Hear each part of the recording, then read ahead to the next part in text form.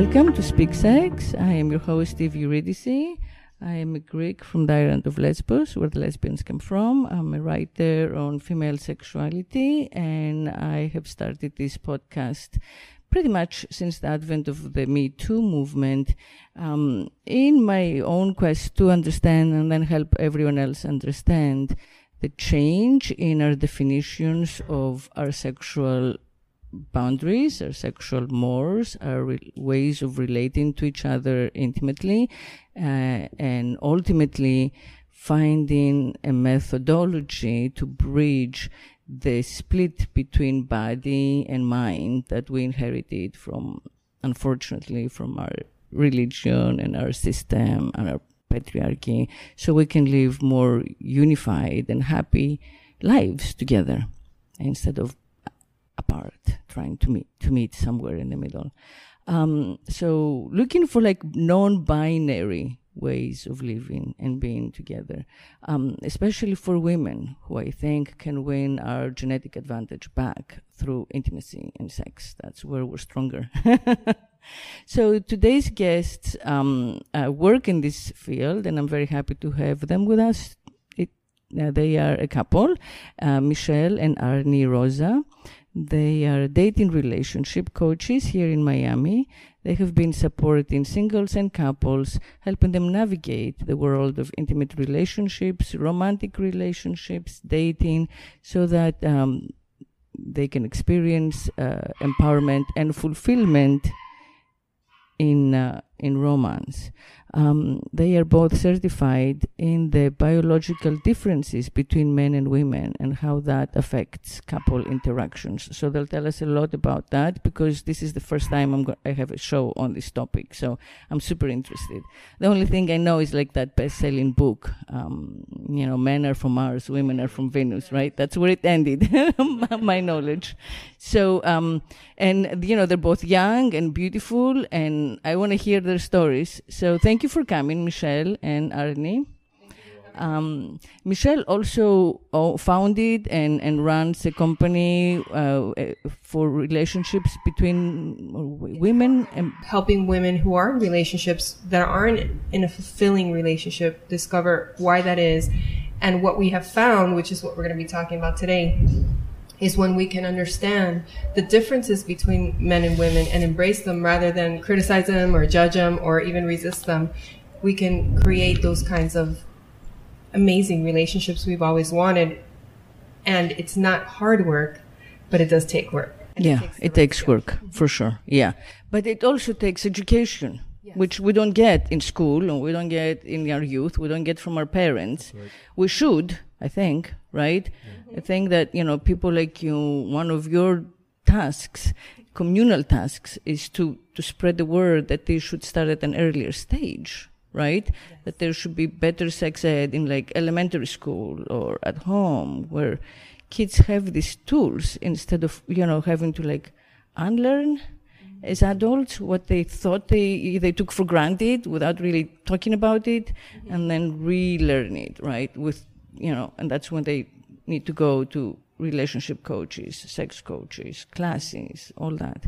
Yeah, it's it's so interesting, because so many times we're at the mercy of our past. Right. Whatever happened, if you grew up in a household where there was respect and there was love and there was affinity, then you're more likely to have that. Now, if you grew up in a household where that wasn't there, then you think that's how relationships are. It's kind of like raising kids. Nobody brings a manual, and it's one of the most important jobs in the world, right?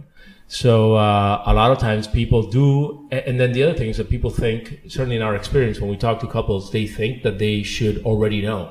Like it should come natural, right?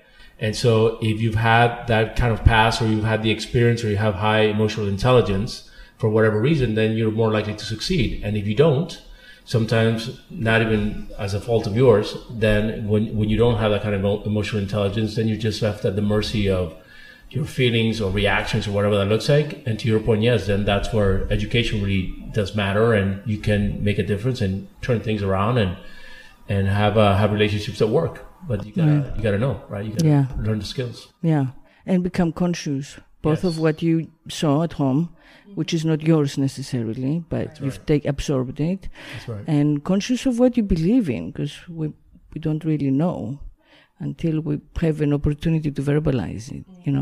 One of the things that I try to discuss in the program is that sexuality is not morality. That our morality is not determined but by what we do in bed with our partner at all. Morality is how we deal with each other in the outside world. But once we have a consensual relationship, our sexuality, for example, someone is gay or someone, whatever they are, has nothing to do with our morality. We shouldn't be judged on that. We should be judged on our moral actions. Right. So people confuse that so much because they don't think about it. Yeah, certainly sexuality, you can't get more basic than your needs. Sexual, whatever rocks your boat or whatever that is, right? Right. You can't get more basic than human beings for that. And that's, I think, why you have so much of the tension and dichotomy between the moral aspect of it and then what you like and what gives you pleasure and what you don't like and all that, right? So as long as they're consenting adults. Right. Then there's the other. Right. But then, everything should go. Anyway, okay. So backtracking. I'd like to hear your story from each one of you, and then your story of getting together and doing this, becoming experts. So for me, my stories, I won't start from the very, very beginning, but I'll tell you as a child, from the age of 3 years old, experienced the first disappointment in love, right? Because my father died. Oh. I was very little. I didn't understand. All I understood was daddy's gone to heaven with the angels and you have to be a good girl. And that was the first time in my life where I can recall that I started realizing there's something wrong. And fast forward, my mother ended up falling in love again. We moved to Miami. We were in New York with my dad. She fell in love with my stepfather. They had my younger sister. And that relationship was a very, there was a lot of arguing. There was a lot of screaming. I remember that. And that's how I learned you communicate through fighting, through screaming. The louder you are, the better your point gets across. And then everything is calm. So going back to what you were talking about. And then that marriage ended. And at the time, we didn't... How old were you then? About 12 years old, 13. Very formative years, yeah. All of those years. So then when my mother got divorced, she very quickly got into another relationship. And at that time, we weren't aware of it. Now we're very aware of it, that she's diagnosed bipolar manic depressive. And she started drinking as a way to medicate. Yeah, self-medicate. Right? Mm-hmm. We didn't know it at the time, but a very... what seemed like a somewhat normal life, because even though she argued a lot with my first stepfather, he always treated us like we were his girls, and there was abundance of everything. And then this whole shift in our life happened, and unfortunately this man was also an alcoholic, used to beat her, and so now there's this new experience in relationship. They're violent, it's scary, be careful what you say, what you do, all of that. So we eventually had to leave our homes, and I went to live with my uncle, my aunt, and my twin sister. My younger sister went to live with my first stepfather. And at 17, I got pregnant. And I got pregnant, and we got married. Wait. You got pregnant by your high school sweetheart? My high school sweetheart, yes. I got pregnant with my high school sweetheart, and we got married. We loved each you other. Got married. Okay. We loved So each you other. were married at what, 18 or? At 17. 17? I had to get the papers signed by my uncle, my aunt. Yeah, it was. That's when you lived with your uncle where this happened. Yes. And so we had our first child, and we were kids. Having kids, pretending to be adults, and all the skills that we had, going back to your first point, were what we observed. That's what we had, and we were repeating that, and that didn't work then, and it wasn't working here either. Yeah. And I took on really being the man in the relationship, and I can see that now. I couldn't see it then, but he had issues with keeping a job, so I had 3. And then we had our second child, and I'm working 3 jobs, and he's in and out of work. And it started to create in me a lot of resentment, a lot of disrespect. The way I treated him was disrespectful. The way he treated me was disrespectful. It was not a happy relationship. And 12 and a half years into it, he had an affair, and that was the end of that. That's when I finally got the courage, because my self-esteem was so low. That was the point that I said, okay, this is my way out of this. And 12 and a half years is a very long time. Long time. Especially because you're still growing up, you know. I mean, you grow up until you're like in your mid-20s. So in the midst of raising children, and you're already so wounded. Yes. And then I come out, you know, single mom now, raising 2 kids, into a world where this thing called online dating had manifested while I was, you know, putting diapers on kids. And I'm like, what is this? Very excited, very hopeful for something different. But that wasn't the case. It wasn't the case. I met some nice guys, and I met some guys that weren't so nice and some I should have never been with. And I kept experiencing the same thing over and over again. And what I was experiencing was attracting men that were not interested in being in committed relationships. I was attracting men that had some sort of drama going on in their life, right? This whole thing of drama followed me into these relationships, and several of them, the majority of them I would say that I was dating, had some kind of addiction, whether it was too much alcohol or some other type of drug, you know, pot, pills, whatever. And I was so Totally. And it was my past being repeated. Here we are again, right? Yeah. You're going to enable anybody. and they were all so that's what they had in common. The third thing a lot of them had in common, they were either in the end of a relationship, recently divorced, or just out of a breakup. All of them. Wow. That they all had in common. So there was something there as well. And 5 years into that experience, I was just like devastated and completely disillusioned. And I remember thinking, what is wrong with me? I can create success in my business, work, with my kids. I have these great friends and family, this amazing life. And in this area of love, I'm failing, and I'm failing hard. And had a conversation with a coach that I was working with at the time. And he asked me, you know, what do all those men have in common? And I said, well, they're men, you know, with an attitude.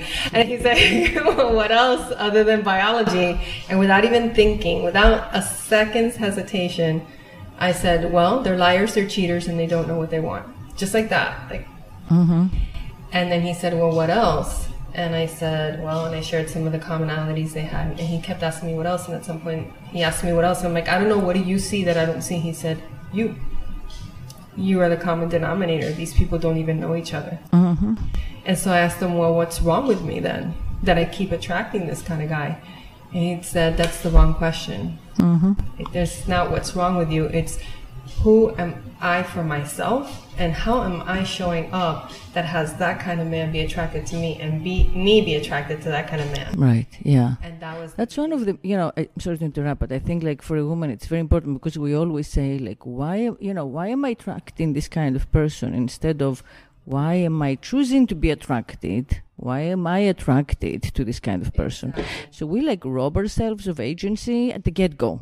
You know, we're already like the damsels or the objects of desire or whatever, and they are the ones doing the choosing. And, you know, so turning it around is like the first step, I think, to some sort of consciousness. You make the choices, yeah. And so there was a lot that was not working in my relationship with myself that I started doing that discovery process about, well, why is that? And started uncovering all these inherited conversations and inherited beliefs and what I had created myself and chose to believe. And as I started peeling that apart, I started to attract a better quality man. Enter Arnie. We have a better man with us today. However, Arnie was not interested in being in a committed relationship, although we had a lot of chemistry. We really got along together. So you guys met like on a dating app or something? Sure. So we did a transformational seminar, and we were in one of the follow-up sessions. And so that's how we met. And I remember her in front of the room saying men are cheaters. Liars. Oh, you did all that? And it's funny because in my world as a guy, I was like, man, she's cute. I'm going to break that horse. I'm gonna go after her. I want to see what's going on. She was a challenge. And my past was I was going to be the eternal bachelor. You know, I didn't have to. Why would I? Settle down? And I get to do what I want when I want, and I don't have to have anybody tell me what to do, how to do it, or anything like that. Unlike Michelle, my parents are still married. So I came from, not a perfect marriage, but then which marriage is. Right, that's right. But my parents managed to stay together. They still are. I have a sister, so I have a pretty stable relationship with my parents. So that's what I grew up with. A model, stable model. But I thought I was gonna be the eternal bachelor until I met my match over here, and that's how we met. And so what was the seminar about? Transformational what? It was transformation. It's called Landmark. I know Landmark. Yeah, gotcha. And so it was. It's transformational. Yeah. We started. It was a rocky relationship because I was clearly interested in her. I was very much attracted to her, not only physically, obviously she's beautiful, but then also her being, who she was, what she was up to. She was up to making herself better, her family better, things like that. But then I wasn't ready to commit yet. And so I had this tension between she's awesome and I don't want to commit just to her, and then how do you navigate that, right? So that's where she got me. That's where we're at. How long did that last? The seesaw? It was about 3 or 4 months. We were dating. Oh, that's very short time. Yes, and then at that point, we were having a conversation one day, and it came up organically, and I said, yeah, I still really want to be in a relationship. I want to get married. And he said, yeah, nothing's changed. So we kind of started to go out. So we dated, and then we stopped, kind of like broke it off. And it wasn't like even we broke it up, because you might want to talk about this, but in her world, we were in a relationship. In my world, as a guy, I was just dating. Mm-hmm. Yeah, because I was this was actually right around the time that I had started talking to my coach about this. So I started it looked like a relationship. And this is what I teach women, right? It might look like a relationship because you're seeing each other all the time. You're together all the time. We had started having sex already, but it wasn't a relationship. And that's when he said, nothing has changed over here. My light bulb went on, and I said, what do you mean nothing has changed over here? I don't understand. He still wasn't interested in being in a committed relationship. Oh, okay. So you asked him. No, I don't even remember what we were talking about, but that conversation came up. We were in that course, so it might have been Well, people at some point say, are we exclusive? I mean, there is a moment, a pivotal moment, I might add, when one of the two has to pop the question, are we ready to be exclusive? We train women not to do that because it puts you in a position, it just takes away your power. I can't remember exactly what I said, but I remember I was expressing something. It might have been something around the program. And then he said, yeah, nothing has changed. And for me, something clicked, and I'm like, wait a minute, you're still thinking that there's no commitment here. And he's like, yeah, but he had said that from the beginning, and I had heard it, but I did what a lot of women do, which is I heard that, and I thought, yeah, that's because he hasn't gone out with me yet. But when he said it this time, I heard it. And I said, well, if that's the case, then we can't see each other anymore. Mm-hmm. Because I'm starting to really fall for you. I'm falling in love with you. And as much as I wish that you were where I'm at, clearly you're not. And even though I love you, I love me more. And I'm going to move on. And it was the first time I had ever said that. Because usually my old way would have been to try and convince him about how awesome I am and how great it is. And don't you see how awesome we are together? You're going to miss out. You're going to miss out on that. And it was the first time that I actually said, no, I'm choosing me. And we stayed mutual friends because we were part of a mastermind group together. But it was like friends, and we had that conversation. It's like, it's friends, like no friends with benefits, that's it. I'm not going to put myself in that position and risk more than I have to. And then I just kept dating other guys that were great guys. And as I kept... So you met them how? How did I meet them? Mm-hmm. If some of them I met at Landmark, some of them I met online, some of them I met through people introducing me to different men. Some of them I met if I was somewhere with my girlfriends and somebody came over and talked to me. So there was no one way to do it, but I did keep dating. And at one point I was dating 5 guys, and it was the first time I'd ever dated so many guys at the same time, and it was all dating, and that was it. And then eventually the funnel started getting thinner, and I started dating one person exclusively. That still wasn't committed, but this time I was like, you know what? I'm going to see where this goes with this guy. And I actually told him, I said, I'm not going to be with anybody else. And he said, I'm not going to be with anybody else. And I said this to him, and hand on the Bible, I said this to him. And should the opportunity come up for me to have what I really want, I'm going to go for it.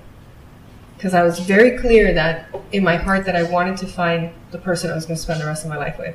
And I wasn't willing to silence that anymore. And so, as God would have it, not luck, 2 weeks later, he mentioned that he had a change of heart, and he called me.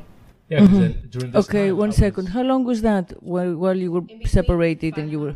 Okay, a short time. Mm-hmm. But then during this time, we still saw each other at least once a month. Mm-hmm. The mastermind. And then I was stuck in a place of, I can't live with her, I can't live without her. You know, it's because then every time I saw her, then of course I had fallen for her, so I loved Michelle. I thought she was awesome, and then so I had to deal with myself around what do I have to do over here with me so that I can win this wonderful woman, because it already said it, and she wasn't like pressuring me. It wasn't like, Arnie, you got to do this. She just said, this is what I prefer. This is what I want to commit a relationship, and if not, we're not going to be together. That's just the way I see it. This is what I want, and so I had to deal with what a lot of guys deal with, which I think if you go the like the standard route, right? If you're going to be in a mutual exclusive relationship with someone, I think a lot of women, one of the things that when I talk to women, I have them seeing it, I think it comes more natural to women than it does to men, and that is the moment we commit to one woman, we're almost going against our own biology. Because if you take it all the way back in the day, you know, you go back, I don't know what, 2 million years, whatever it is that we've been around.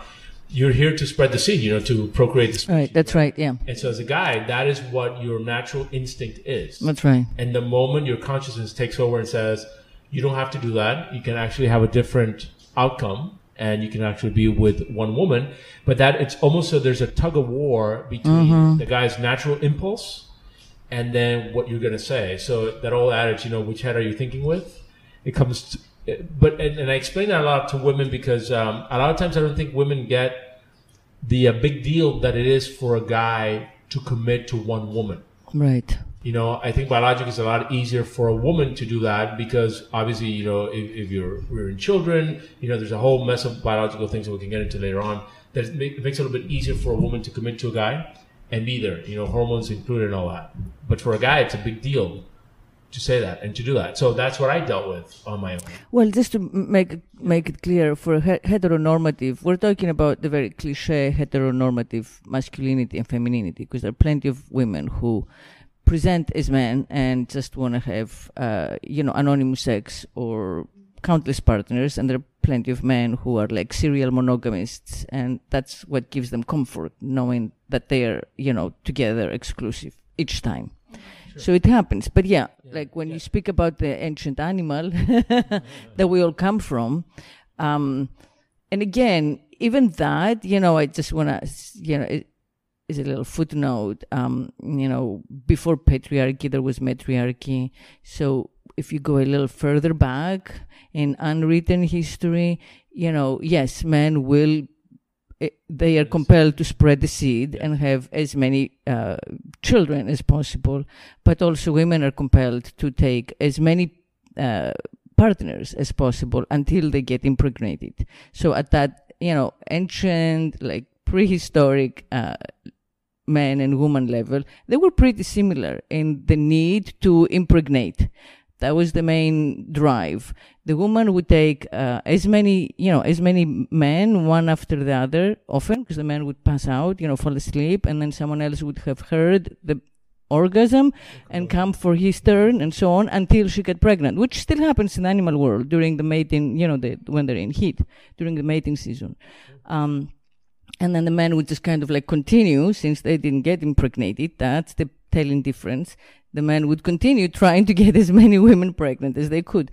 So that's where we're all kind of coming from. And we've come a long way, because we're much closer to like the repression era than that free willing era. But so there was a high risk during that time too, right? Oh yeah. Well, I don't know. I mean, I don't know what they were doing for. I don't know what they were doing for like STD. Yeah. Yeah, I think everything evolves at a particular point, right? Right. Yeah. So anyway, so man has to fight his kind of like urge or compulsion to sleep around, right, in order to commit. And what's the perk for him? Well, the perk is stability. At some point, the perk is more intimacy, and then the perk is really creating a future of value, and then meeting the person that's going to kind of like fulfill you or at least kind of match you, kind of like your other better half, the good. So, I mean, that's a perk for me. I can only speak for myself. I certainly, with my friends that I've talked to, there's a trade-off, right? Because I also remember that when I was by myself, there's this notion that as a guy, you can go around and sleep with all the women you want and all that stuff, which the possibility is there, but it doesn't mean that it's happening. Like the possibility is a reality every day. So it wasn't that every day I went out and I slept with 5 different women every day, Well, yeah, I mean, that's another thing that, they don't tell guys, is that when you have a steady partner, you have a much better, much more, much richer supply of sex. Yes. Maybe not the quantity of partners, but definitely the quantity of the sexual pleasure. Because you don't have to work that hard for your sex. It's assumed, you don't have to like wine them and dine them and like impress them with your jokes and your stories and your outfits and whatever, your history. Right? All that hard work. Yeah. And then maybe still be left hanging. So, I mean, that's like a big perk, in my opinion. Like, you're gonna get some. But it's interesting, right? It's like the difference between the myth and the reality. Right. A lot of what we do, we operate under an assumption, under a myth, and it's not the reality that's what's actually there. Yeah. I think as human beings, right. we're kind of interested in that one. Right. Well, I think the myth, is perpetuated by like these, wealthy guys or whatever, celebrities or all that stuff that we see around in the TV that people aspire to. But if you look closer, like 90% of that is transactional sex. It may not be that someone is, hiring a prostitute, but they can afford to pay, in some token way, which, the common man just cannot. So, when it comes to actual authentic sexual desire and how much how many girls a guy can get, without all the extra stuff, his money or his fame or whatever else he can offer the girls, it's not many people. It's not, because you need time. It takes time to convince her. It does. Yeah. And if it wasn't like that, then it'll be a different world, right? Oh my God, yes. Yeah, definitely, you do need. We're already overpopulated. Anyway, I'm sure there's some guys out there that are doing it every day and getting it their way, but certainly not the vast population of us, Yeah. Of course, always the outliers, right? Yeah, yeah. I mean, if you look a certain way, but it's not going to last that long with all that sex they're having. It isn't. And there's something to be said. It's funny because everybody talks about, the first thing when you talk about relationships, the first thing that comes to mind is sex, right? But how much of the time that we're together are we spending having sex? Yeah. We're not like bunnies. Certainly maybe the first few weeks, months or something like that. But then after a while, when you get used to one another, it's less. It's just like the natural progression of relationship, right? Mm-hmm. And so if your relationship's only based on sex from the beginning, then that's a problem. That's a big problem. Because, I mean, if everything else falls in line, then that's great, because a strong, a powerful relationship, a sexual, affinity, it's great, because then the other part of it is harmful. You can have a wonderful person that you love and all that, but then if your sex part is lacking and that's important to you, because if it's not important to both of you, then that's a different story. But if it's important to you and it's not there, then of course there's less fulfillment in the relationship, right? But then how about the other, 90% of the time? What are you going to do? You better like each other, because if not, it's going to be a problem. Yeah. Right. And that's a great point. Even if you have a very active sex life with your partner, let's say you're awesome and that goes on for an hour, 2 hours a night, and you're having it, 3 or 4 times a week, right? That's 8 hours. What are you going to do with the other many hours of the week that you're living with this person, even if you're not living in the same house, that you're connected with this person, that you're being with them? And then when you talk about marriage, you better really like the person you're thinking about saying yes forever to. Yeah. Because forever is a really long time. Right. And so there's got to be, great sexual chemistry, but then there's also has to be connection on other levels, whether it's, spiritual, the emotional, the psychological, that you connect on those levels. Intellectual. Yes, intellectual, very much. That you have to like everything, because that's another misconception.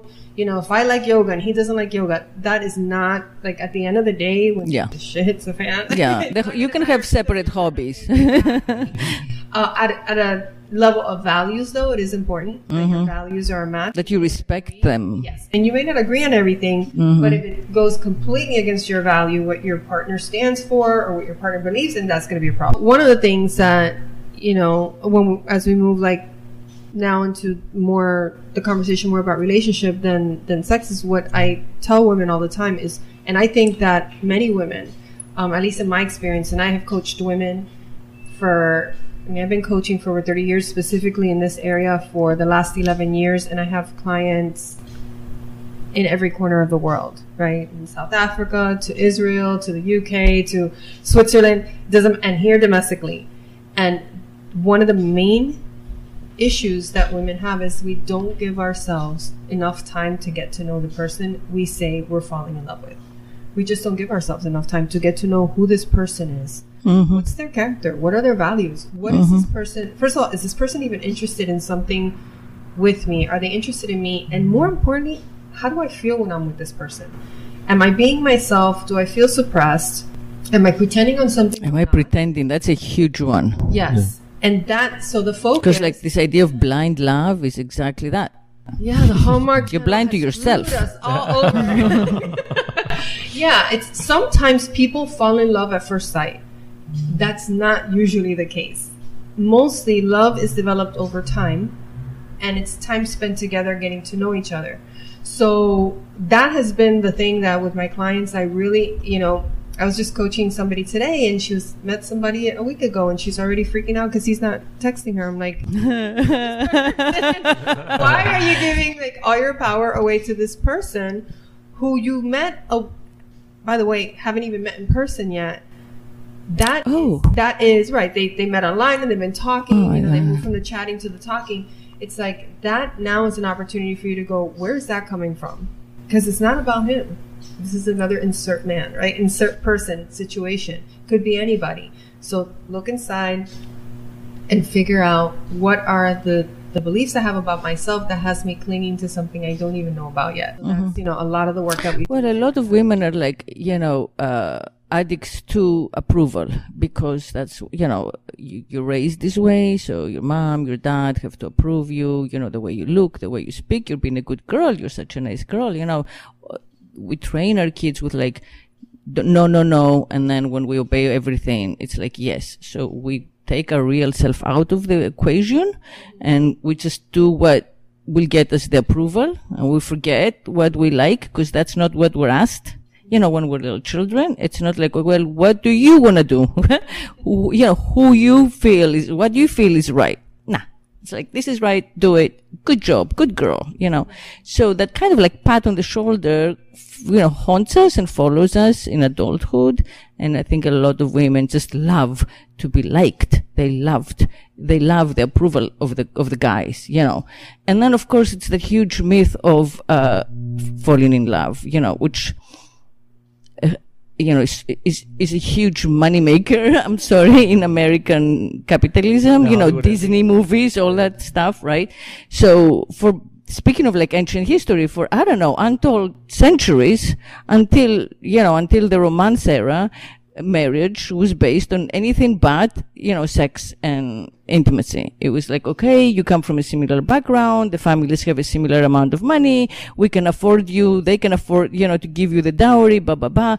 It was chosen by, like, the elders, the matchmakers. Everybody would come together and, like, put their heads down and say, this has a good chance of surviving. To either bring empires together or to avoid war. Right, to avoid war, exactly. All kinds of reasons, geopolitical peace, but less strategy, to do with whether you like each other or nothing. Not. To do with they're like, whatever. They'll be naked in bed, they'll make babies.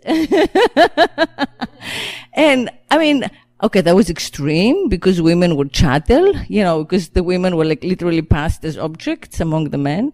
There is something to be said for making that huge decision on issues that are not sexual.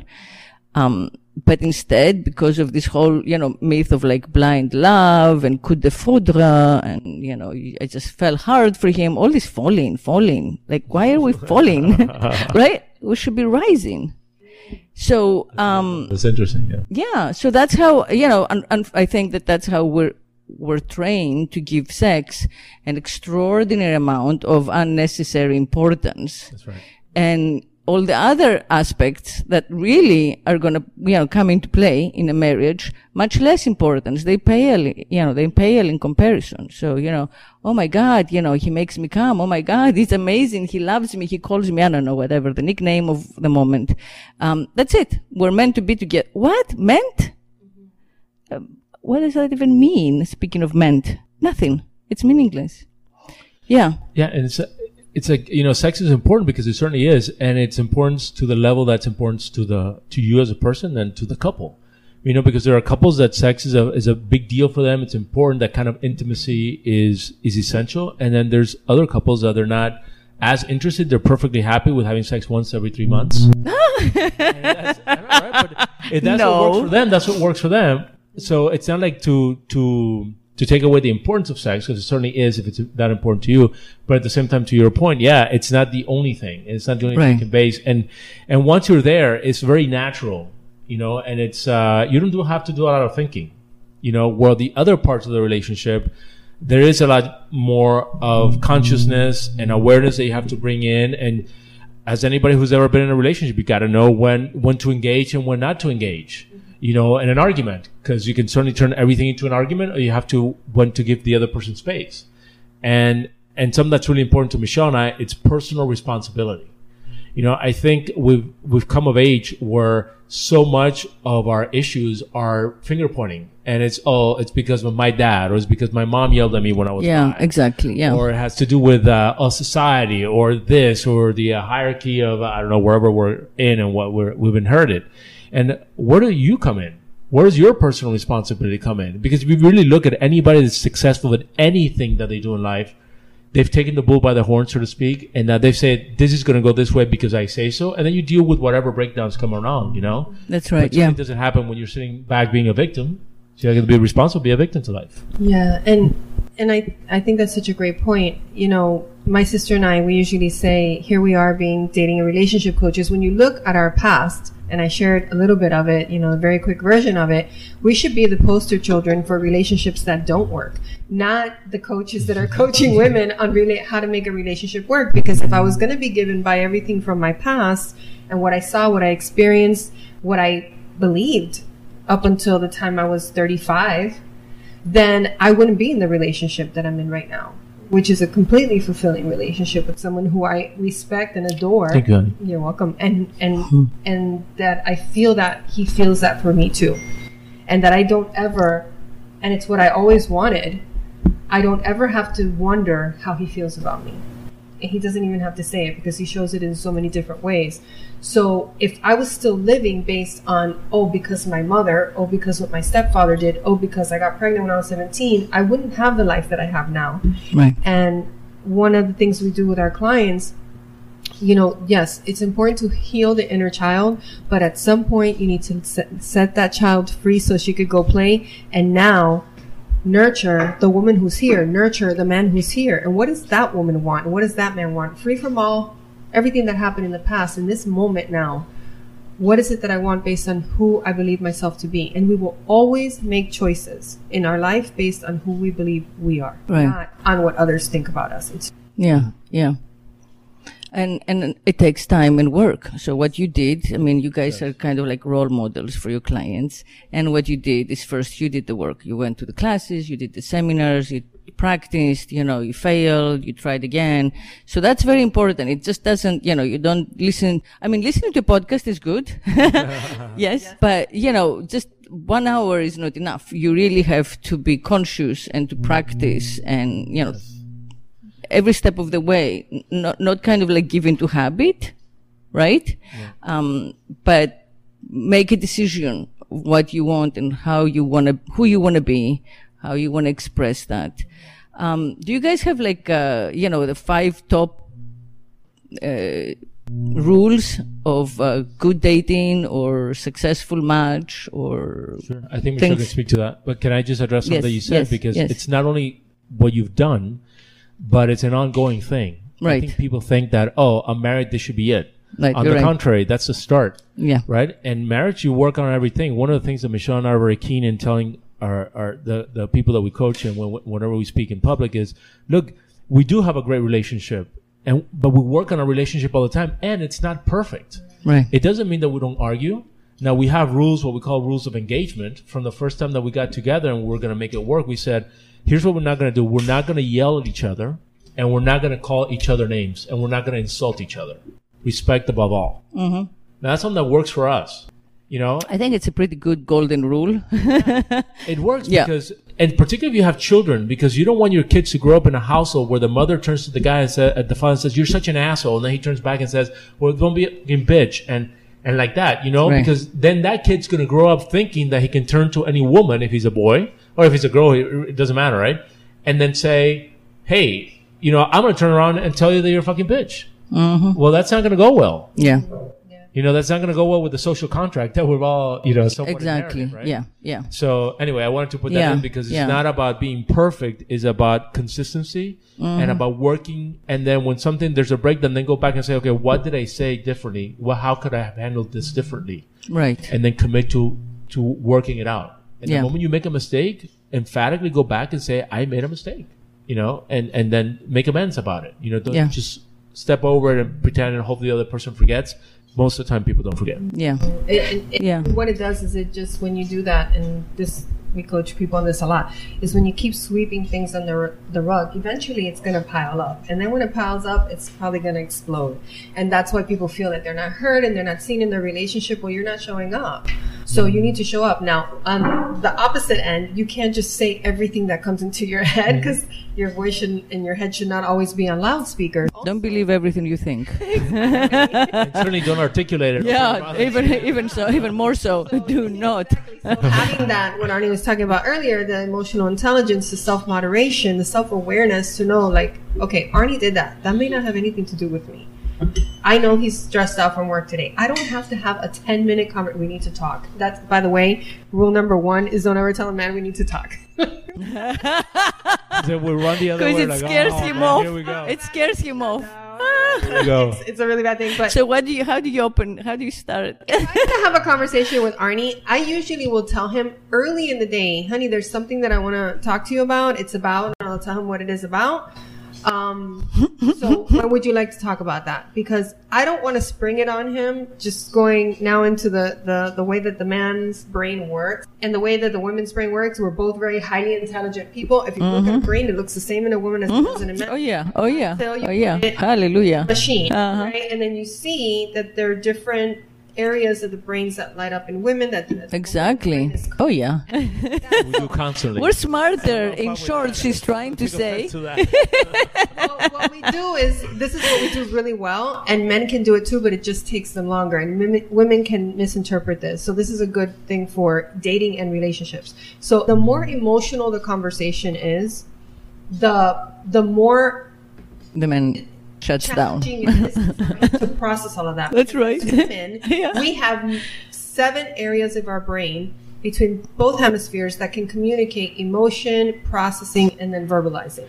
Men have 2. So it's not that they can't. It's just that pobrecitos. Talk to our friends and say, blah, blah, blah, and the most intimate detail, down to the, like, what color was on the wall and all that. But the more emotional it is, for us, it's important for us to know if it's an emotional conversation, he may not respond right away to what I'm saying. Because she doesn't get it all. He just doesn't. He's going to process it. And I've certainly been there in our relationship, particularly when we started. And it is physically impossible to talk at some of those points. So when a woman sees a guy that he says nothing, and that's misinterpreted like he doesn't care or he's shutting down this and that, is because it's so highly emotional that the brain, at least I can only speak for myself because this is the only brain I've ever had. But it's almost like you want to say something and you can't. You cannot articulate it. Like you're overcome with emotion. So you just walk away, because what are you going to do? Sit there and stare at somebody? You really can't. So But don't misinterpret that like the guy doesn't care or he just, no, it's like we do need that time to let things go. And I think women listening would really relate to, and certainly in your experience. So like basically your processor is overwhelmed. That's what you're saying. That's a good way of saying. So like the woman's processor is not at all, because we have the 7 because we are emotional feeling and expressing, feeling, right. saying, like we. So if it's like turbo engines, we have 7 and men have 2. And we're Oi, yeah. So I'm only getting that because I actually, have known men who would like say to me, this is too much feeling. I'm having too many feelings. And I'm like, what is he even talking about? Like, this is the minimal feelings here. even if you hear on our thinking, when we say, women say, I feel X. Right. Or I feel we should do X, Y, or Z, even if we're in a work environment. But what do men say? I think we should do X, Y, or Z. Right. So the default for men is I have an idea. Sorry. Go ahead. Very cerebral. And for women, it's more about feeling. I have an idea. It just came to me. This is a good conversation because, okay, I don't know I'm just going to, it came to me right now. But you know that so many of us think of man as the narcissist, right? Who has no feeling and he needs the supply of the woman who is the victim in order to get feelings because he doesn't have any because he's born like NPD. But the truth is, very few people are actually, medically certified NPD. We all have narcissistic traits, especially nowadays, with social media and selfies and whatever. So it's possible, knowing this, that they are not just being narcissistic pigs, but they really, look at the woman who has this wealth of emotional experience and they want some of it.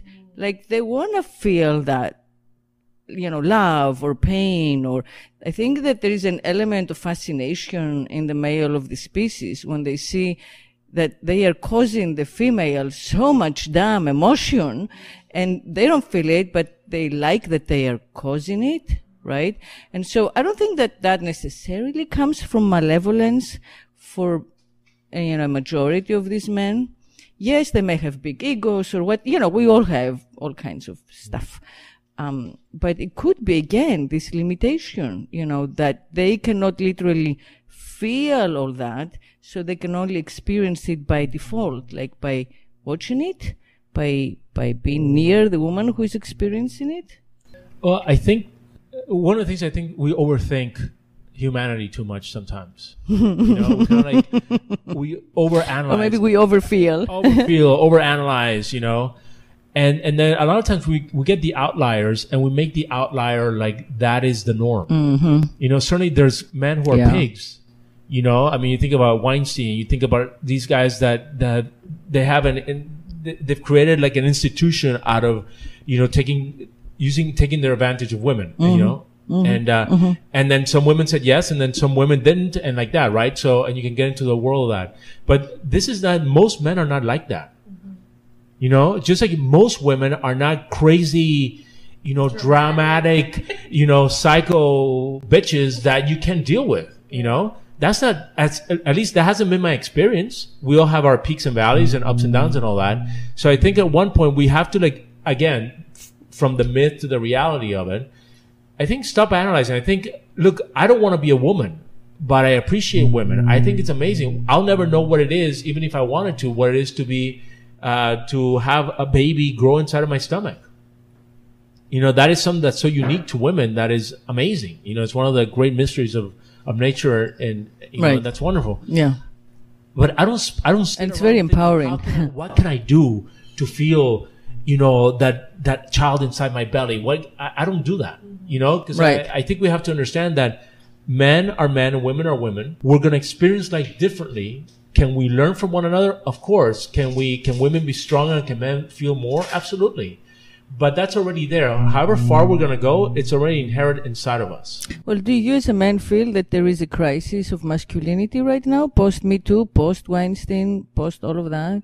I think there is, in the sense that I think men don't know where we fit.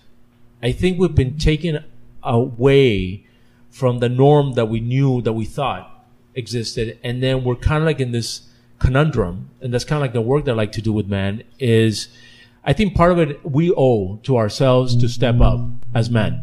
So we got to be responsible. With great power comes great responsibility. So if you are in a position of power, you got to make sure that you don't yield that power loosely and that you take care of people. If you're a man and you have kids, if you were big enough to stick it in, then you should be big enough to pay for your kids' child support. You don't leave women out there. Doesn't mean that you necessarily have to stay together, because if it wasn't a good idea to begin with, then it wasn't. But then step up for your kids. Make sure you respect each other. If you expect respect from the women that you're with, then you have to dish out respect too, regardless of how she is with you. So there's a world of personal responsibility. And as men, I think it's different. It used to be that we had to take care of things and we said how it went. And from the onset of women's liberation, from the pill all the way to hygiene, and that now women are able to be out there in the world more with the advent of plumbing and other things like, I don't know, like plumbing. We don't have to wash the clothes all day at the water well. Yeah. I mean, a lot of times we thought, men are subjugating women. I'm sure there must have been some of that, and historically it has been. But at the same time, physiologically, it was very difficult for a woman to be out in the workforce when every time she had sex, almost every time she got pregnant. Yeah. Then she had to take care of kids, because what are you going to do? And then she was bleeding all over the place once a month. Then you're bleeding all over the place, and then there's the hygiene of that. So there were real physical limitations. Right. That had nothing Being to the do with generator of life was physically limiting that way. So with great responsibility, right? You're not responsible for this, but it's almost like a big burden as well. And so it wasn't until the advent of all these different technologies that women actually were able to I don't want to say grow, but to unleash themselves in society the right way, and not even the right way, but in a way that really provided as much as she had to offer, and almost So is it good? I mean, good and bad. I mean, those are silly words, but do you think that, female lib has actually been useful, or do you think that it's causing all kinds of confusion and making both sides a little more unhappy than before? Anything that's taken to any extreme can cause an issue, right? So I'm a powerful woman. I'm a strong woman. I believe in equality between the sexes, and I don't have to prove that I'm better than a man or put men down or be the man in a relationship, because there are gender roles in a relationship. And going back to the neurobiology of it, there are things that we each need, right? So I can be a feminine woman working in a world. I don't see it as a man's world. It's my world. And I worked in a company before, I've been doing this for 11 years. And in my past life, I worked at a company that when I joined it, there was one other woman executive. And at the end, when I left, there was a woman president in the company. So we've come a long way, baby. We also have, I do think to some extent, we have confused men. They don't know if to open the door, not open the door. Do I call her? Do I not call her? Does she expect me to just do this or that? And when do we have sex? We have really confused men. Some women, for whatever reason, you said it, some women, they're fine having sex with multiple partners. Not all women are like that. Most women actually are not like that. So they're caught in it. We're caught in it with them.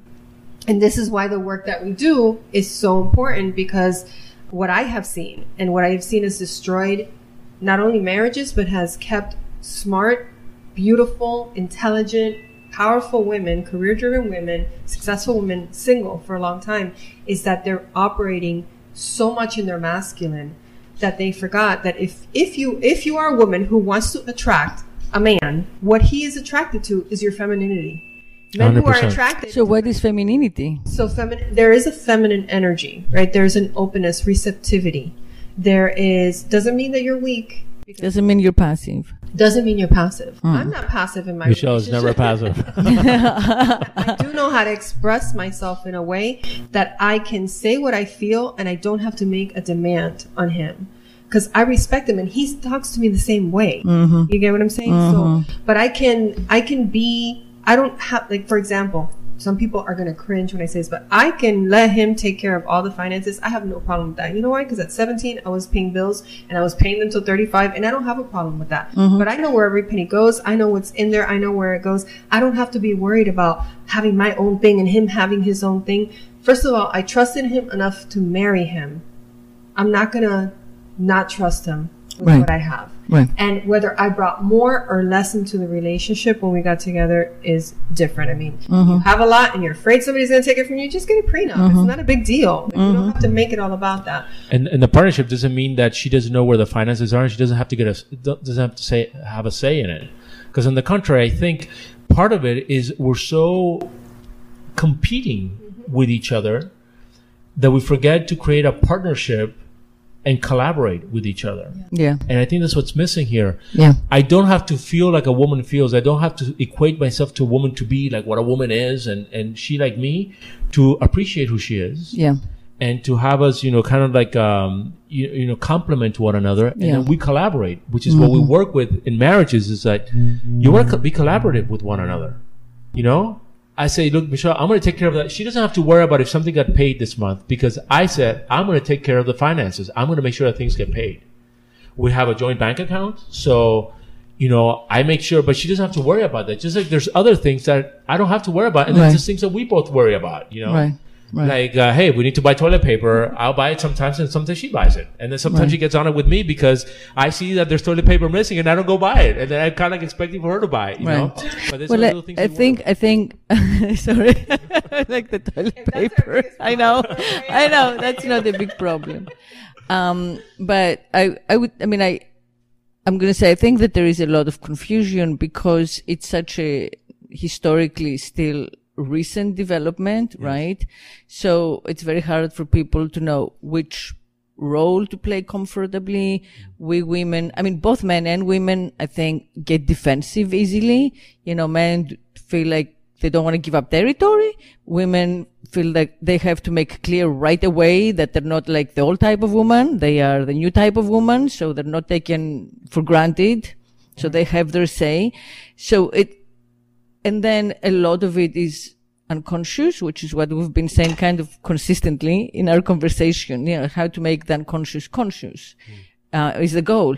So a lot of it seems to me that it's unconscious. So even some really strong women, when it comes to like romance and fall in love, make themselves into like a little girl, or, they have a few drinks and they become someone else, they're like, they compliment the guy and they kiss his ass and they have all these mannerisms. I have definitely a lot of friends who this happens to. They really cannot control it. It's their mating language is very different from anything else that they engage in. And it's when they seem like most vulnerable and cutie, but it doesn't last. It's not like they do this 10 years later with the same guy when they're about to, let's say, have sex. No, it's the seduction mating stage. So there is still a remnant of that. So there are these like super strong, bossy women, and you would never know if you're a guy dating them that they are this way for a good, like maybe 6 months. When you start like getting, and again, it's not, I don't think it's conscious, but it's very hard for women to know that fine line between, I'm a feminist woman, I want equality, I want us to discuss everything, I want like honesty and respect and trust, and still be like sexy and hot and feminine and desirable. Cause like when you say these things, you're not. It's like throwing cold water on the passion. So you avoid the topic because you don't want to like ruin the moment. And it all goes unsaid. And, then by the time you actually get to say it, either it's too late because, there have been like assumptions of who you are that are wrong. The disappointments have already occurred. So I think that there is a lot of, suffering and a lot of breakups that happen because people do not speak to each other. Because there is no language that we're all equally comfortable with, Arnie brought it up when you gave those specific examples and you said, this is how you speak about our differences, or this is how you apologize. And you actually like put it in quotes and you said, I am sorry. Yeah. No, just now too, you said it. Yeah. So I love that. Like, I think that's, what, all educators, coaches have to do is basically give people their cliff notes. This is how you like learn to say this. and if both genders like get the same notes, there won't be all this misunderstanding.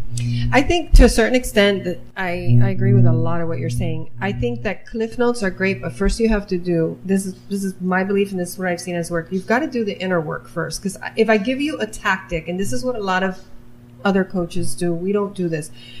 We could give you some tips and tricks on how to improve communication. But if your underlying thing in saying all of that, going back to the example of your friend, is because she feels like a man is going to take advantage of her, that's what we really need to work on. Because where is that coming from?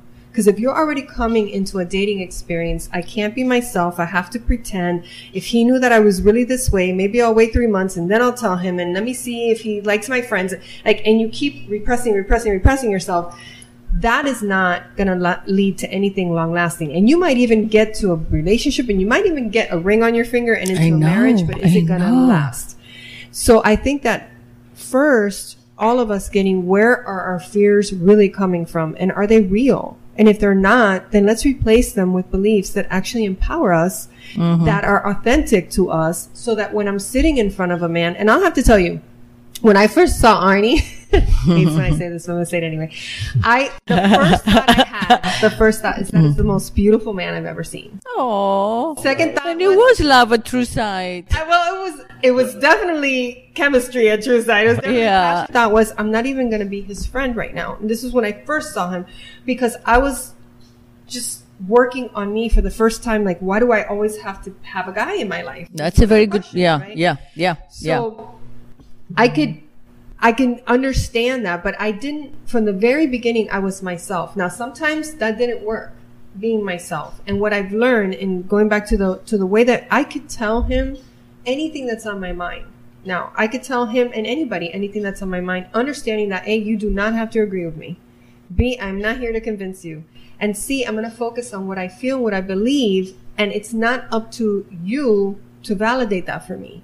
So I can tell him, we were having a conversation yesterday. I'm somebody who needs my me time. I'm a twin, identical twin. So since before I was born, I have been sharing space with somebody. I think that's where it comes from, that at least one day a week, I just need to be by myself. That does not mean that I don't love my husband and I don't love being with him. I need that for me. And I can have that conversation with him. And then we can say, talk honey, about it. Can I have the room to myself? There's one night a week where I am just going to stay up all night. I don't know why, but I like to stay up all night watching movies, TV, reading, doing whatever I want, especially if I've had a really long day, and sometimes my days can be really long. And we had a conversation about that. And expressing to him that doesn't have anything to do with me not wanting to be with you. That has to do with me wanting to be with me. Right. So I don't minimize myself. And this is something, and we'll talk about it later, the event that I was talking to you about, that we're going to talk a lot. We're going to spend 3 days talking about how can you really become your authentic self? How do you communicate in a way that men can hear you and anybody can hear you without you having to come across so bossy? Because I'll tell you, one of the things that these, like you were saying, these, powerful women, you want to turn a man off, be controlling. You want to turn him off twice as fast? Be dramatic. There are two things that, and Arnie can speak more about that. They are like killers for men. Now, that doesn't mean that a man is not super turned on by a powerful woman, because they are. It's very, especially if a man is confident himself, he's going to be turned on by a powerful woman who knows who she is, who's up to something. Who challenges your mind. Yeah. I mean, who challenges the way you think. If you're a guy and you're up to big things in the world, you need somebody. Here's one thing that women don't, I'm not going to say women, but sometimes we don't communicate properly. When we come home, if you're with someone, that woman that you're with, right, as a heterosexual guy, it's important that you get that support. We get so beat up out in the real world. Making decisions, making sure that the other guy doesn't get in front of you. If you're doing a business deal, making sure that you make the sale, if that so it comes, you pay the bills, or you're able to buy that, go on that vacation, whatever it is. You have so many things that you have to produce results for. That it's great to come home and have an environment where you feel supported. At the very least, if you come home and what you get is questioning you or anything like that, that's debilitating. It's horrible. And there's nothing that debilitates a man more than the woman he loves. I can get criticism from you. I can get criticism from anybody.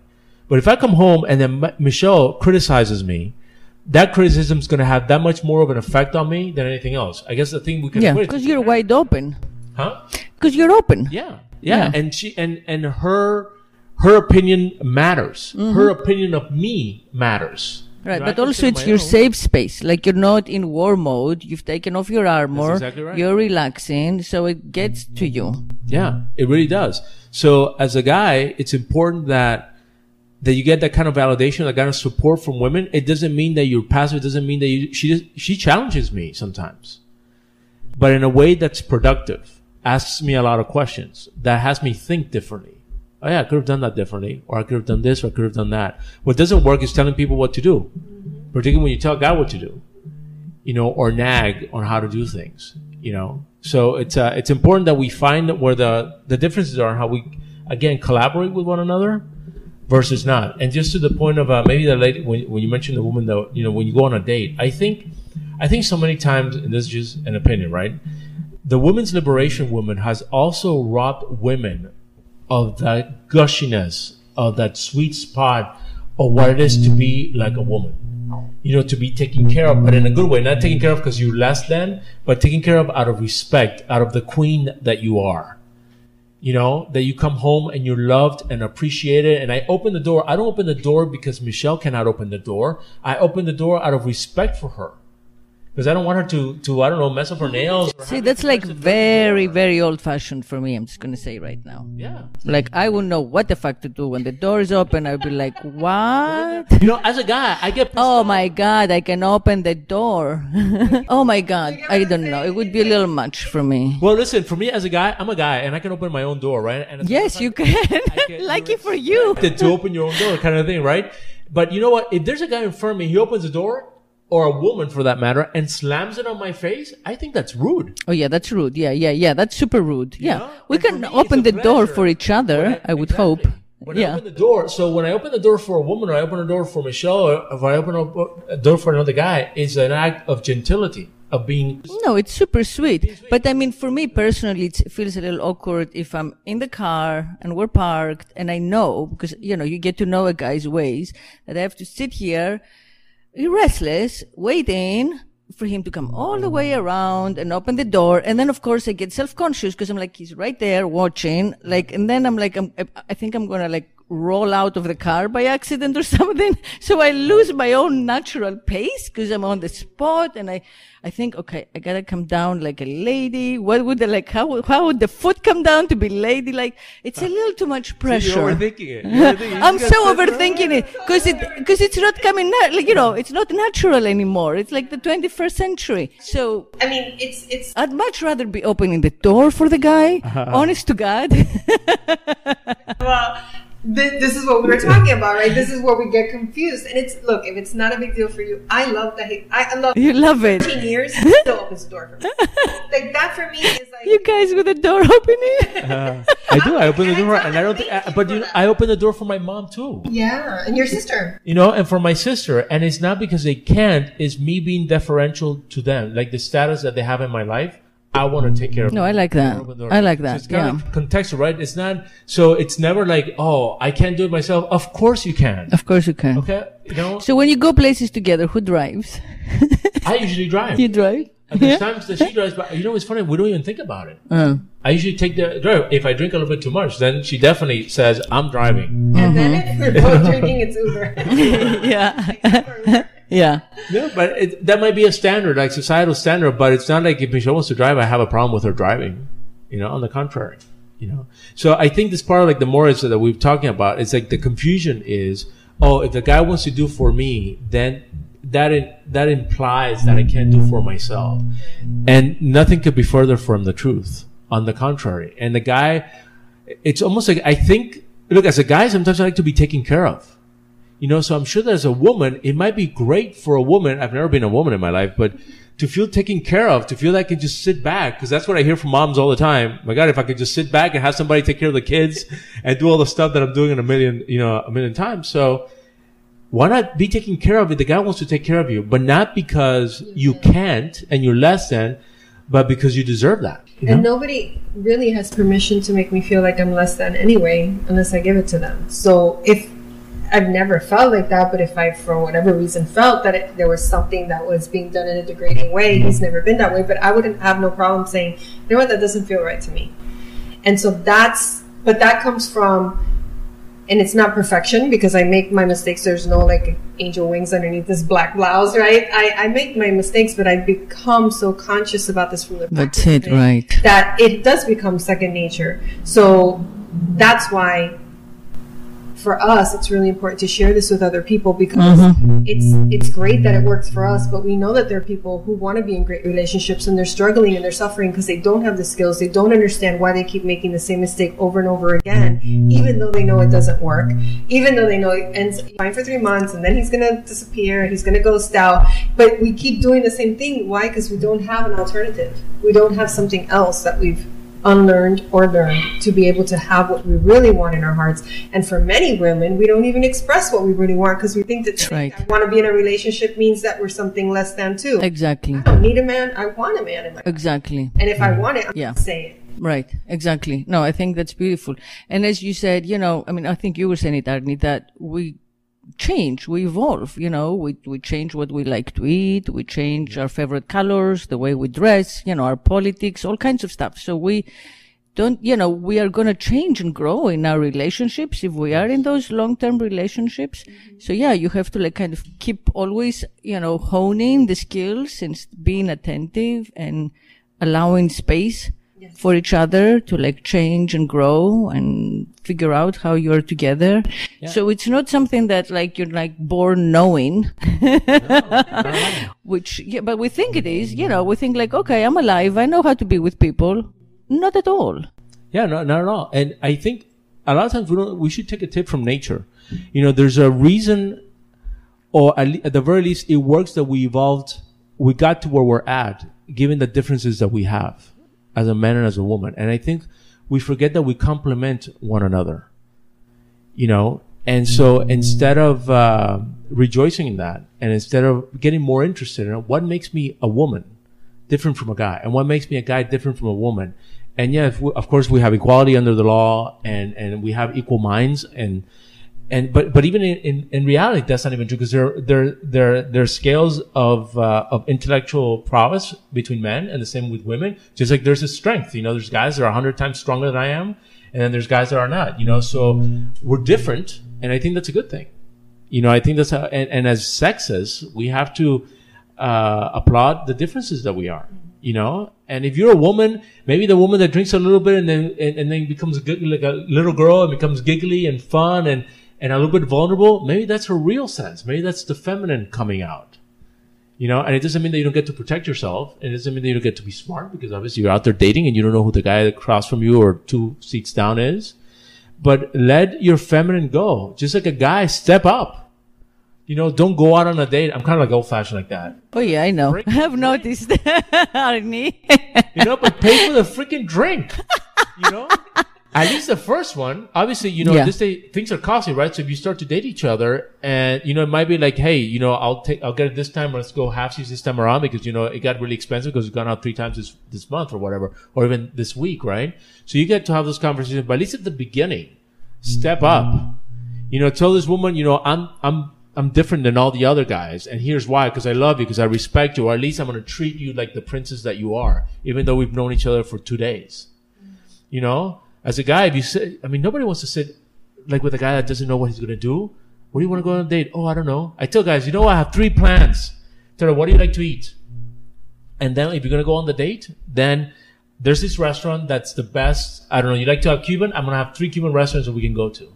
One close to your house, one that's the best. Or if you like sushi and you like Italian, I'm going to have a restaurant that we're going to go to. Now, guess who picked the restaurant? You did. But then I'm gonna give you some options here. This is where the collaboration comes. But it's good that I hate that conversation. Where do you want to go? I don't know. Where do you want to go? I don't know. Where do you want to go? I know that is just it's crazy, doesn't it? Yeah, we were thinking. So anyway, it's a ball breaker.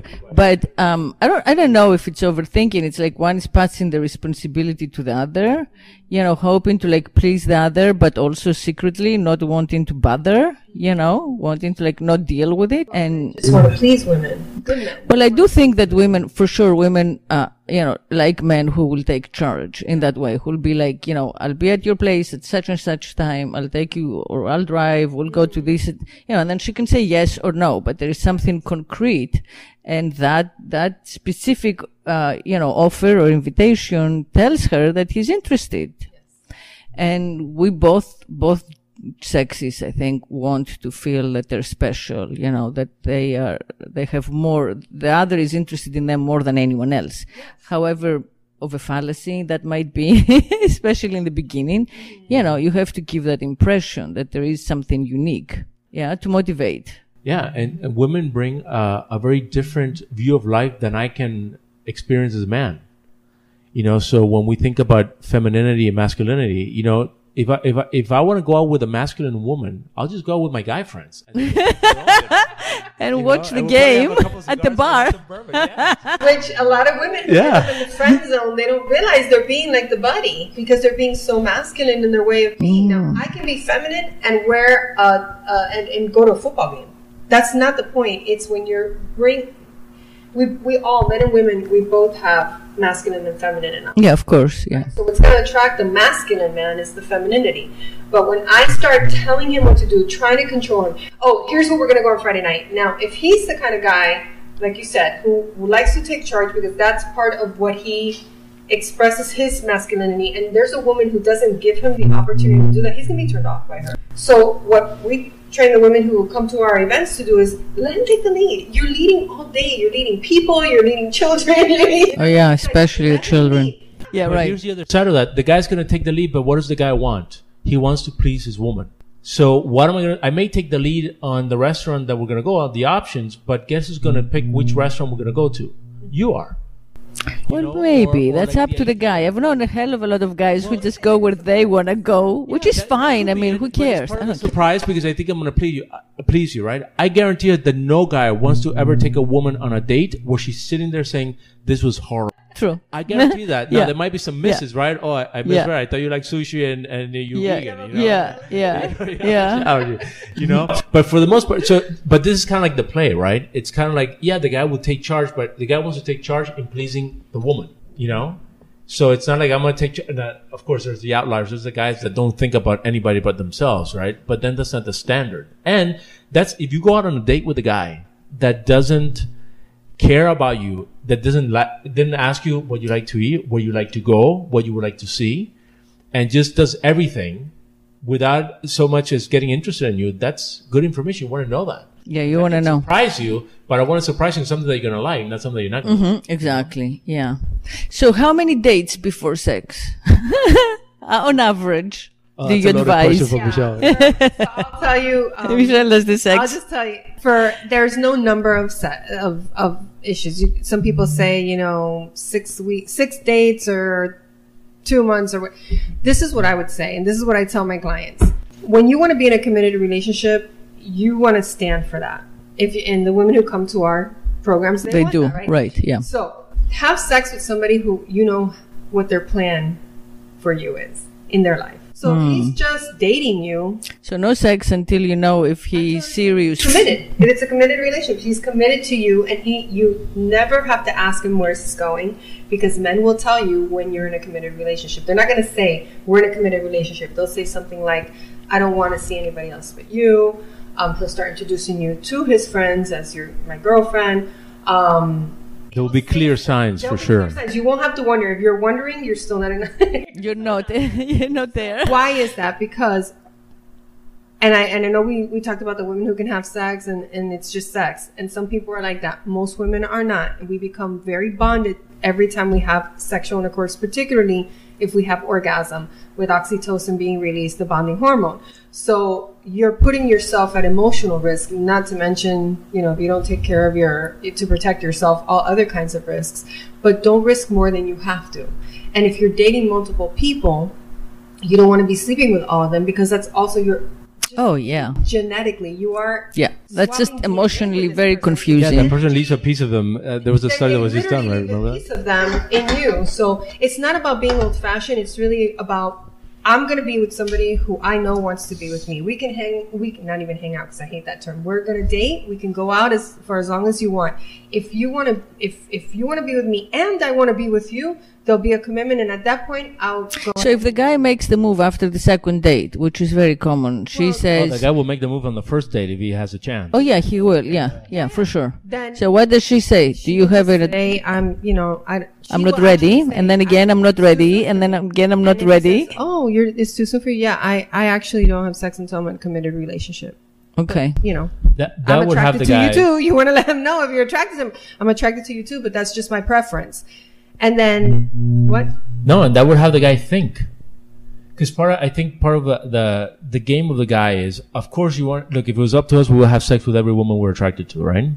But at the same time, there's that old adage, then you don't want the wife, the girl that you're with, to have had sex with all the guys before you, Right. Kind of thing. So it's like, hey, you want your cake and eat it too kind of thing, right? But I think the men would respect double standard. I remember back in the day, I think it was like 25 years ago or something like that. When I first started dating, there was this girl I was very attracted to. We used to be at the gym together, and I asked her out on a date. And she was flat out told me on the first date, she says, you know what? Any other time, we will leave here and we'll go have sex. But I'm in a point in my life where I only have sex with someone I'm committed to and someone that's going to be committed to me. It has nothing to do with you personally. That was the first time I ever heard that. But I was taken aback. I was like aghast at the missed opportunity of who I thought was this Casanova. And at the same time, I was filled with respect. I was like, this is a woman, I'm even more attracted to her because she respects herself. And this is a woman that knows what she wants. And every guy wants that. And by the way, if you sell the cow, if you give it away for free, I'm going to be less likely. The cow. That's what I was saying, right? What is it? Yes. To insult half the people who are listening. Yeah, why buy the cow when you can get the milk for free? That's it's an right. awful way of saying it, maybe, but it does point to a fact. If I'm with you, then see, here's the deal. And I know this from Michelle and listening to her. If you take the sex part of it, which is so there for everybody, right? Then you know whether he really likes you or not, beyond the sex. Is he interested in your intellect? Is he interested in you as a person? Does he enjoy your company? Or is it that he's just horny and he wants to have sex with somebody? If you take the sex apart, all those questions get answered right away very simply. And for me as a woman, I have my mind completely clear. So I know why I'm with you too. Like when I have sex with someone and I get now more emotionally attached, this is where it's very possible to start avoiding the red flags that show up. Exactly. It's where I start making concessions. True. Where I would not make concessions. Right. Yes. Why? Because I've already attached myself to this yes, person in exactly. this way. So now the thing that I know would have had me walk out, now I'm a little hesitant. And the other thing that happens too is then a woman starts to make this be the relationship. Why? Because now she's only sleeping with this one person. So now it has to work out. Right.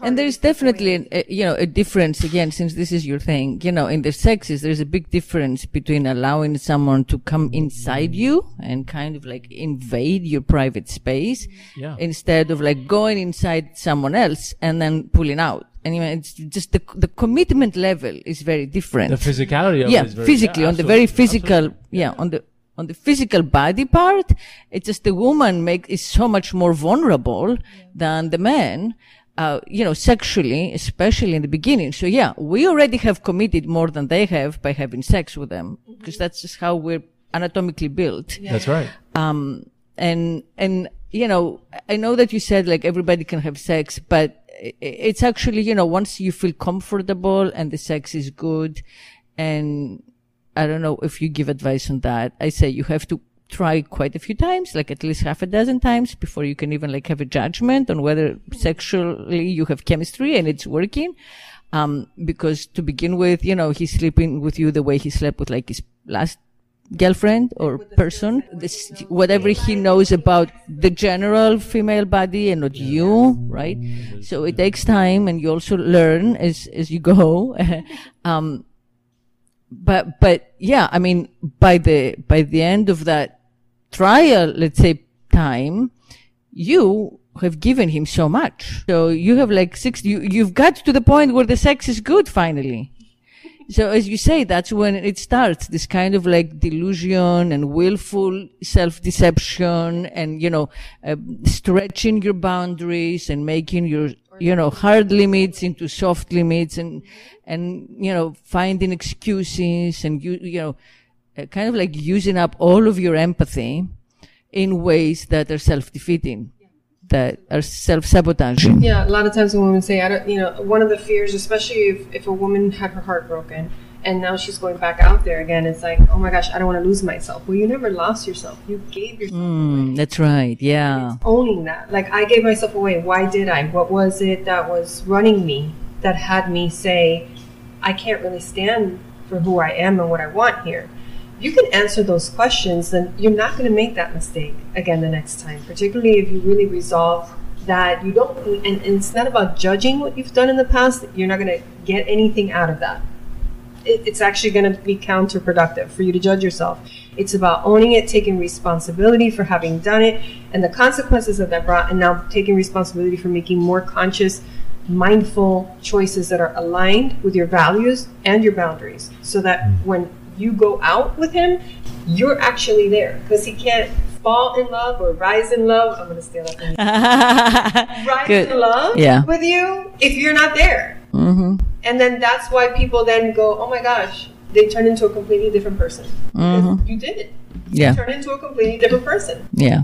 There's an aspect of the dating dynamics I love that Michelle brings up in her sessions, and that is a lot of times when you're dating, particularly for the woman, she's like, is he going to like me? Am I going to be the one? Am I, how about you turn that around and you go out with him several times to see if he's the one for you, if you're interested in him. Right, yeah. It's kind of like, if you think about it, it's kind of like a job interview. The guy goes out, you'll see that when the guy goes out with a woman, he's going to invite you. First, we'll go out a couple of times, and then at some point, he's going to bring you in with his friends. But that doesn't mean that your girlfriend, he's just checking to see if you fit inside of his world. Oh, yeah. That's what we're doing that. I may say, hey, let's go on a vacation together. And the woman might think, oh my God, that's it. And no, I'm just thinking, is this going to be a match? Is this going to be something that might work out? And so be cognizant of that as a woman, but, take on the dating as this is for you too. I don't know if you want to add a little bit. I think that's exactly where the focus should be. It's because it's about so many women, and not to criticize it, but they're waiting for somebody to choose them rather than realizing. Yes. I think that's like one of our main topics today, as it turned out, which is very important. Right. Yeah. To make the right choice, you have to know who you are. Yeah. Well, I started this podcast very, very specifically, if I'm going to like pinpoint a moment when I realized we women have finally been granted for the first time in written history, the power of consent. So I thought this is extraordinary. We don't even understand what extraordinary moment we're in, because we really get to say yes, yay or nay. We didn't for so long, and then when we had the sexual revolution, it was also such a gray area. It was very much reactive. Yeah, it was exactly. Yeah, you just kind of like felt that in order not to be repressed, you kind of gave your body away without knowing agency or consent, because that made you like, liberated. But it alienated you completely from your body. In a sense, you were like pimping it out because you didn't, you were not aware of whether or not you wanted to be with someone. You just kind of went with it. Yeah. So sad, right? But we've all done it, or at least have been in that space in our youth. And I feel that having consent finally gave women the understanding that we get to choose. So, we extend that to the entirety of our relationships. We get to choose, we get that agency to choose the man that we want to be with. The man who we would like to, impress, but not because he wants us, not because he, has picked us and we're like, flattered, but the reverse. Yes. So that's beautiful. And I really think it's revolutionary. And I think, I really respect, what you guys do and the value of what you do, because it takes people away from like the nonstop psychology. I don't want to like necessarily knock psychology, but I think it emphasizes what we were saying earlier. My parents, my aunt, I was treated this way, the blame, the, victimhood, repeating always that kind of like sorry tale. So on an action level, it's not so useful. And what you do is actually useful. You're giving the tools. You're saying, take the psychology out of it for the moment, because we don't have time for that. It doesn't serve you. Right. Just as a point of reference, not the reason behind. Right. Yeah. You live in your moment in this world of ours. Your time is, relatively short. Mm-hmm. And for me, the access to that for women is their femininity. There's so much power when a woman is feminine and assertive at the same time. That's like, it's so alluring. Because a guy doesn't want to be with a heterosexual guy, as you say, right? Mm-hmm. A guy doesn't want to be with a guy. A guy wants to be with a woman that's different from what he's got. And it doesn't make it better or less. It's just different, And women who are feminine and assertive at the same time is such a powerful combination that's where you fall in love. What happens is that many times women, we confuse assertiveness for aggressiveness. Right. And, we've lost the ability to be gracious and have become entitled. And so we need to get back to, that's what we mean by femininity, allowing that to come out. There's nothing that I deserve to be treated with respect, and I'm not entitled to force somebody to feel something they don't feel for me, give me something they're not willing to give, commit to something they're not willing to commit to right now. And if I can be so solid in my relationship with myself that that's where I'm coming from, then the person on the other side doesn't have to feel threatened or challenged in a way that it's like, now this is work, right? This is going to be hard work. Mm-hmm. Instead, men are out there all day, we call it slaying the dragon all day. And they what? Have to like take the next sword out and the next shield to protect themselves. What they do want, though, is someone who is not behind them but beside them, and can bring out the best in him. He's bringing out the best in her. And together, they're creating something. Mm-hmm. Whether that is making a difference in the world of relationships, or whether that is raising children that are going to be good people, good citizens in the world, and make the own difference that they were created to make in the world. Yeah. And the last thing for guys is just for us to be responsible for what we got. Responsible for our history, responsible for what we bring to the table now. Responsible for creating that partnership with women, but really stepping up. And stepping up to, take care, but not take care because you can't. But take care because women deserve it, and step up and be the guy and lead if you need to. And sometimes leading is letting the woman lead sometimes, because that's what's necessary, but having a plan, knowing what there is to do. Don't be caught with your pants down, so to speak, Right. Be responsible. If right. you take an action and there's an impact of that action, do something about that, because that's what has you be a man. I don't know how else to say it. I love everything that you said. I'll just add for the male listeners and watchers, that one of the things that women find the most attractive in men is confidence, for sure, but it's integrity. That we can count on you to be who you say you are, do what you say you're going to do, show up how you say you're going to show up. That is going to create in us feeling safe and secure, which allows us to be more vulnerable. And without vulnerability, there's really no true intimacy. Mm-hmm. True. So it's a Either sex, right? And definitely consistency, so like being true, I think, and honest to yourself and to each other, but especially to yourself, because if you think, okay, I'm going to man up and I'm going to get her, and I'm going to plan it all and I'm going to do it all right. But it's not really who you are. And then she realizes that down the line, it kind of like all falls apart anyway. So unless you're that kind of man, you might as well present yourself as, closer to who you really are. Do the work with right, or become that kind of man. become more and more. Yeah, whatever's blocking that man. Yeah, and it might be for another podcast, but I think also you got to communicate, talk to each other, ask for what you want, but don't demand. I think demanding is going to get you in the wrong place. But if you can ask for something, ask for what you need. Communicate what your needs are, and everything is workable in a conversation.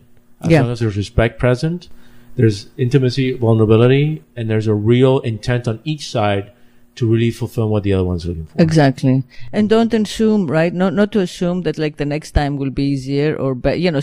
Right now I think it's very, it seems to people easy to just kind of like end something and try again with someone else. But really, if you haven't done the work in yourself, you're just going to repeat the same scenario. Yes. Right? I was talking to a client this morning, and I was telling her what I heard from a gentleman sitting across from me. I think it was 20 years ago. He had married, he was on his third wife. And he said to me, if I would have known what I knew today, I wouldn't have gotten divorced in the first place. Wow. Because he kept making the same mistake. Because people notice, it's like, I picked the wrong partner. Yeah, that could be it. You didn't do your homework. But half the time is because you have your shortcomings that you're not aware of, or you don't want to be aware of, or you don't want to be responsible for. Life is not happening to you. What is it Oprah Winfrey says? It's happening for you. So be responsible. That's beautiful. Yeah. Do what you got to do. Right. In order to have things work out. Yeah. But notice what you bring into the table. Yeah. I completely agree. I think that's also like a nice kind of closing up, point. I mean, what I've done in this podcast is very much exactly advocate this, but from the sexual point of view. So you're the relationship experts, but that's what I say, speak and say what you need, be honest. It's verbatim what you say, but when it comes to sex, in order to have a happier sex life, right? Yeah, because if not, man, there's nothing worse than bad sex. Somebody that you like and care for? Yeah. Jeez, yeah. this is horrible. I know, right? But it's so hard for people to talk about it. I mean, one of the ironies of our lives is that it's easier to have sex than talk about sex. How crazy is that? Yeah? It's easier for people to take off all their clothes. And like what we're going to put on, then right. Yeah. Then just say like, I like it this way. I've never tried XYZ. Have you done this? Whatever. This is how my vagina works or whatever the particular, it's just so frightening to people. Well, with your show, hopefully it's just people words. are opening up. People are opening up. Yeah, So thank you for inviting us. No, thank you. This was a wonderful, enlightening conversation. Before we go, tell me a little bit about how people can get in touch with you. So, Michelle. So we're having an event here in Fort Lauderdale, Florida, May 17th. 18th and 19th. It's called The Irresistible Woman. It is just for women, and it's going to be about what we've talked about today. I mean, really, everything that we talked about today is going to be touched upon. It is for that powerful, strong woman who wants to experience as much success in her love life as she's experiencing in other areas of her life. And it's for both single women and also for women in relationships. So to be able to come to the event, you need to register, and you can go to www.irresistiblewomanlive.com. And for the listeners of your podcast, we'll do something special. If they use the code IWL 2019 altogether, that ticket is usually a $500 ticket. Right now, it's going up at the end of this week, but I think it's $147, and they can get it for $199. For $99, oh, wow. they'll be able to come to the event. They do have to use that code, though. Otherwise, we won't know that they're getting the discount. Code again? Yes, it's IWL 2019. Wonderful. Thank you. You're welcome. And for me, the easiest way is Instagram. Okay. At Arnie Roza, ARNIE ROZA. Like me on Instagram, follow me, and then shoot me all a DM or either contact you directly or please give me some ideas of what to talk about and all that stuff, and then we'll take it from there. Yeah, and if women want to connect with me, they can go on www.heartsdesireintl.com, and if they wait 2 seconds, a little box will pop up that says "Ready for Love," and you just put in your information.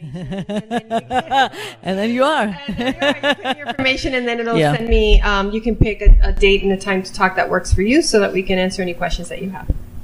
Wonderful. Well, thank you for coming. Thank you for all the wisdom, and thank you for taking the time to speak to everyone out there. I appreciate it, and it was a pleasure. Thank you. You're welcome. Our pleasure, and thank you for having this kind of podcast. So needed in the world, so necessary. So thank you for facilitating such an important conversation. It's awesome. And thank you everyone for listening. Thank you for trusting me as your sex whisperer here on Jolt Radio. And until we speak again next Friday, speak sex. Ciao.